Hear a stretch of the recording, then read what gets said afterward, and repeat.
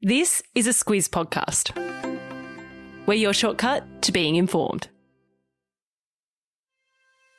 Good morning, I'm Larissa Moore. And I'm Eliza Harvey. It's Thursday the 10th of March. In your Squiz today, the floods are declared a national emergency. A children's hospital is bombed in Ukraine. Finding Shackleton's ship. And delightful garden finds. This is your Squiz today. As we flagged yesterday, Prime Minister Scott Morrison headed to Lismore to tour the flood-affected city. While he was there, he declared the floods in Queensland and northern New South Wales a national emergency, which essentially means the government can cut through a lot of red tape and deploy money and resources like defence personnel faster. He also announced additional disaster funding while he was there. Despite the announcements, it was a tense trip. Locals have had a rough time of it since the floods. Yeah, they've had a dreadful time of it, Larissa. And Scott Morrison was at pains yesterday to make it clear that he gets it, that he knows that many locals feel abandoned by government and resent the fact that they had to rely on volunteers rather than emergency services. But he said that that can be a common reaction in natural disasters. He went on to cite various ones that have occurred under his leadership. And in quite similar language to Queensland Premier Anastasia Palaszczuk a couple of weeks ago, he basically said that this was a weather event that was particularly nasty. He noted that the flood in Lismore was about 2 metres higher than the previous recorded. He said that it would be unrealistic to expect the Defence Force to help out in disaster zones immediately when they occur. Hence the announcement of the national emergency. It means that they can deploy defence personnel faster now in this situation. As to Labor's response to that, Shadow Emergency Minister Murray Watt said no one is blaming the ADF. Mr. Prime Minister, locals are blaming you. Just highlights a bit about how tense it is there. When it comes to the latest, things are still pretty dire in New South Wales. Another man has died in Western Sydney. Focus is on the Hawkesbury and Nepean River areas today, Eliza. That's right. So the torrential rain has eased, but the rain gauge is still sitting at about 70% of the city's annual rainfall, and it's only March. And authorities have warned that the flood threat is very real. That often comes after the rain has stopped. Those 2 rivers that you mentioned should peak this morning at levels equal to or greater than the same time last year.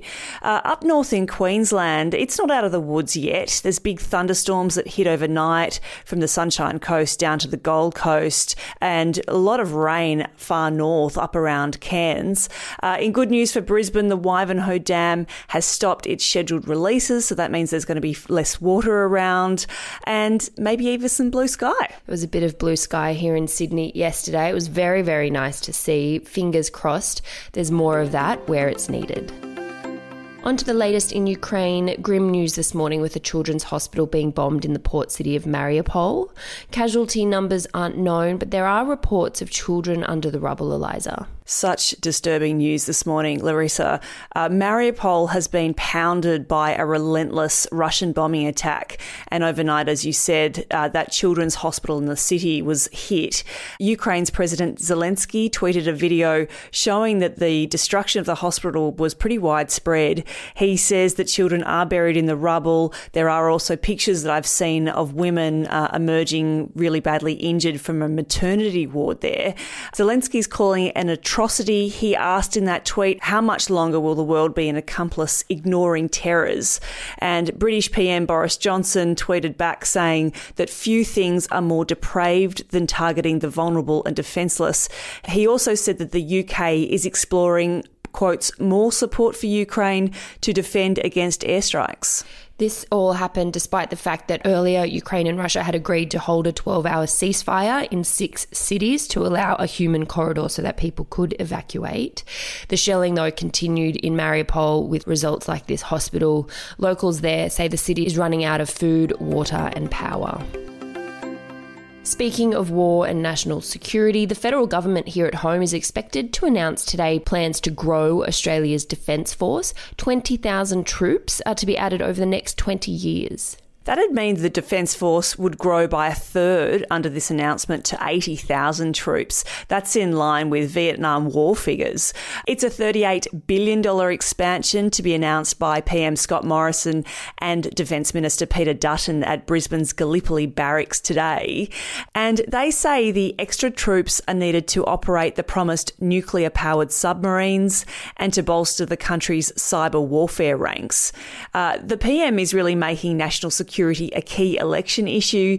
Morrison says our world is becoming increasingly uncertain, so it's important we take steps now to protect our people and our national interest over the coming decades. In the short term, it means 800 more uniformed personnel and 250 public servants will be added to the ranks over the next 2 years. South Korea headed to the polls yesterday for their presidential election. Some voters are calling it a contest between the unlikables. Not a very encouraging prospect, Eliza. A contest of unlikables has got a certain ring to it, doesn't it? Sounds like it might be a Netflix show. But look, there are plenty of concerns out there in voterland in South Korea. Bleak job opportunities, a housing crisis, a growing generational divide, and that ever-present threat of North Korea, of course. Now, President Moon Jae-in can't run again. You only get one 5-year term in South Korea. Some squizzers might remember him from a couple of years back in those historic negotiations with North Korea when Trump was in power. And election watchers overnight say that Yoon Suk-yeol from the conservative opposition People Power Party will win the election. If that's true, that would see Moon's Democratic Party kicked out of office. And commentators say that would amount to a geopolitical shift in Asia. And that's very significant for us here in Australia because the two countries have been working very closely of late. Yeah, with everything going on in our region with China, Australia and South Korea have grown closer recently, so it is an interesting one to keep an eye on. Results should be announced later today. A big story for history lovers this morning with the news that the wreck of Sir Ernest Shackleton's ship has been found 107 years after it sunk into the very icy waters of the Antarctic. Shackleton's story, of course, his expedition to the South Pole, being stuck for 10 months on the ice and eventually making it to safety, is one of the greatest survival stories. Oh, it's a real boys' own adventure, this one, isn't it? Shackleton, arguably the greatest explorer of them all. But the Endurance has been found, and that was quite the feat. Historians and scientists began that search last year with all sorts of high-tech underwater detection equipment amongst shifting sea ice and temperatures above the ice of around -18. So they didn't actually have high hopes of finding it, but they did get there in the end. And what a find. I really encourage everyone to have a look at the vision. It's incredible. The Endurance as a wreck is in pretty incredible condition when you consider it's been there for more than a century. And maybe that's because the water is so cold. It's like being preserved in a freezer. Yeah. One marine archaeologist described it as, without any exaggeration, the finest wooden shipwreck he's ever seen by far. The pictures are quite eerie, but it is something to see. I'll pop links in your episode notes. There's also a couple of links in the story just about Shackleton's adventures, which made for some excellent reading as well. We started with the floods. We'll finish with something flood adjacent, even though it's pretty gross. And that's what all this rain is doing to gardens and indoor plants. If you're seeing some pretty gross, slimy, smelly things happening, Eliza, it's all down to the endless rain and moisture. Yeah, so pause on this if you're eating your cereal, because we're talking here about mould and slime that resembles dog vomit and a form of blue-green algae that's known as snot. So I think we can extrapolate from there. What it looks like. That's right. It's gardens outside, but inside as well. Indoor plants are really struggling for air. Mushrooms are popping up. And the chief botanist at the Botanic Gardens in Sydney says it's all about the humidity. People are really being warned not to overwater at this stage, particularly for those indoor plants, because it's just so wet.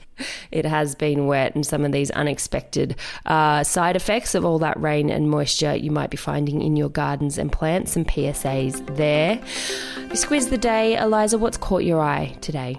Well, the opposition leader, Anthony Albanese, will give a big address on national security to the Lowy Institute this morning, and that's after PM Scott Morrison gave a similar address earlier in the week. I'm going with sport today. The NRL season kicks off with Penrith taking on Manly.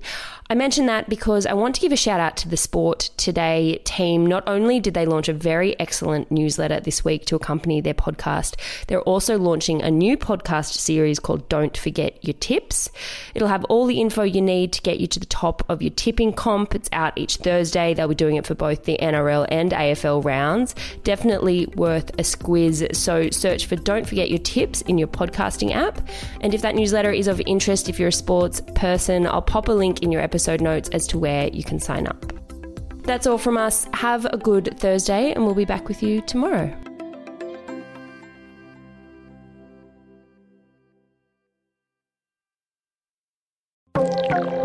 This week, our podcast is brought to you by Aware Super. As one of Australia's largest profit-for-member super funds, they have a range of helpful tools, like their My Retirement Planner, which allows you to see how much you'll need for retirement and provides an easy-to-understand plan of how to get there. And better still, it's free for all. Read the PDS and TMD at aware.com.au.